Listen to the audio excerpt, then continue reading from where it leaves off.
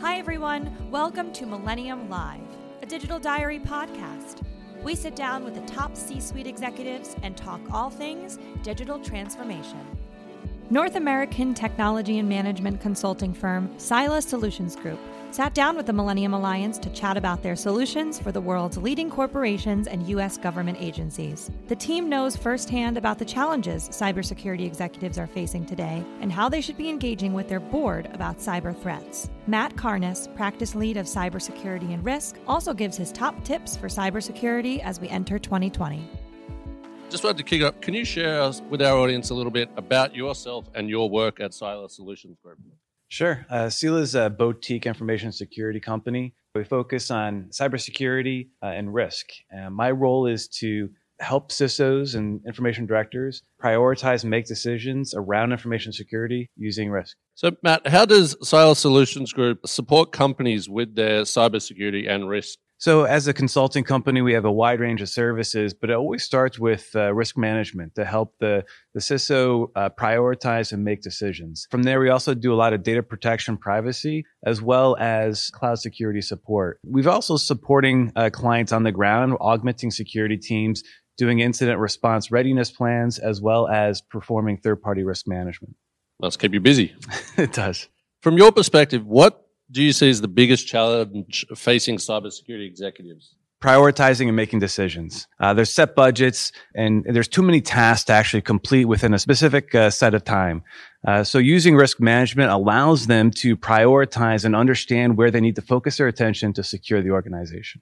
And how do you suggest executives engage with their board around cyber threats and risk management? Look at it from their perspective. They're not going to understand the technical controls. They're not going to understand the nuances around security. They're really looking at it from risk, from an organizational perspective, and talk in terms that they would understand, which is typically monetary, right? So using a concept value at risk, you're able to talk about risk in a way that's meaningful to them. So instead of something very technical or security oriented, or saying something's a high, medium, or low risk, you can start talking about, hey, I'm 90% confident if this event occurs, we could have a loss of $3 to $5 million.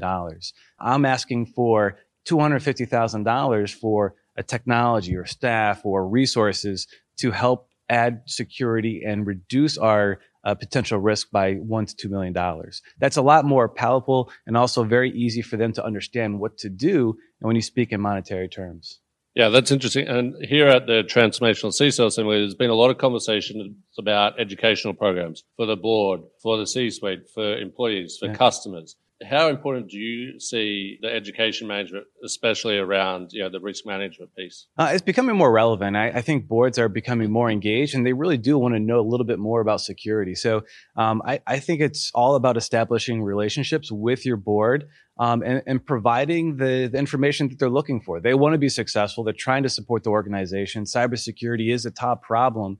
So it's about engaging and trying to build that relationship and teach them about security and best practices. Can you tell us a little bit more about VAR, or value at risk, within cybersecurity? Yeah, you're basically looking at what's the worst case scenario. That's the way I look at it. But you're giving it a probability and you're giving it a specific time period.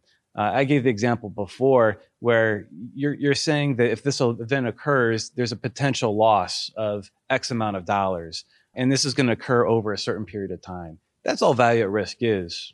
Interesting. And what are the benefits value at risk provides when a company is looking at cybersecurity? Value at risk is commonly known. It's executed in multiple industries outside of just cybersecurity. So it's simple to use, and it's commonly used across multiple needs. And how does it benefit the challenges businesses see daily with their customers? Yeah. Value at risk, I think it's difficult to implement across all the decisions you want to make, right? There's still a benefit of using qualitative risk analysis, but when you get to maybe the top part of the risk register, your top risks, using value at risk forces you to decompose a problem, allows you to dig a little bit deeper and understand the cause. The output's fantastic that you're going to get in monetary terms, allows you to explain it, but it also forces you to dig a little bit deeper and understand how you got there. We're so thrilled that you and your colleagues at Sila Solutions Group were able to join us here at the Assembly, attend meetings, and obviously you had a fantastic workshop yesterday. Thank you. What benefits do you and your team see for an executive attending a small, intimate, high-level program like ours? It's getting allies among your peers, right? Just because you might be in different industries doesn't matter. Everyone's facing the same problem, and you need as many allies as you could get. So I think the ability to network with other CISOs or information security directors is absolutely beneficial, and keeping and maintaining that relationship is going to be crucial for everyone's success. Especially, as people are, working longer and longer and in the office more, the chance to get out and engage. It's difficult. Yeah. It's difficult. Yeah. What has been the biggest benefit for you and your colleagues partnering with the Millennium Alliance? To be honest, it's just talking to the CISOs to understand what their concerns are, what their needs are. That's how we become better and we're able to better serve our clients, is just listening and understanding what the needs are. It's changing constantly. And it's very interesting to hear some of these war stories and understanding their perception and how we could better help them. Here at the Assembly, through all your conversations, what has almost surprised you through the conversations you've had? The commonality of problems that people are facing. It's not like everyone has a different issue, even if it's a different organization, different industry, different set of board, different everything. The problems are still the same, and there's value in understanding and talking with one another. And I think that was the most surprising thing coming here, is that even though people have different backgrounds and work from different organizations, they're all trying to achieve the same thing, and there's a lot of commonality there. What's in store for Silo Solutions Group and you and your team in 2020? We're growing our data protection and privacy team.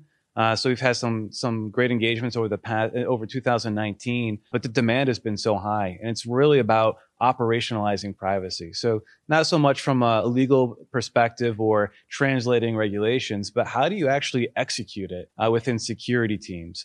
And I think it's one thing that a lot of organizations are having trouble with, and they're going to start having more and more requests and privacy needs in the coming years. Can't let you go without asking your number one prediction and also your number one tip for the cybersecurity executives in 2020. You have too many things to do. Prioritize those needs and use risk management. I think that's the only way to really make sure that you're getting all the security needs within your organization met. Thanks so much for tuning in. Make sure to listen and subscribe to our podcast exclusively on iTunes and SoundCloud to get the inside scoop from top execs in the world of digital transformation.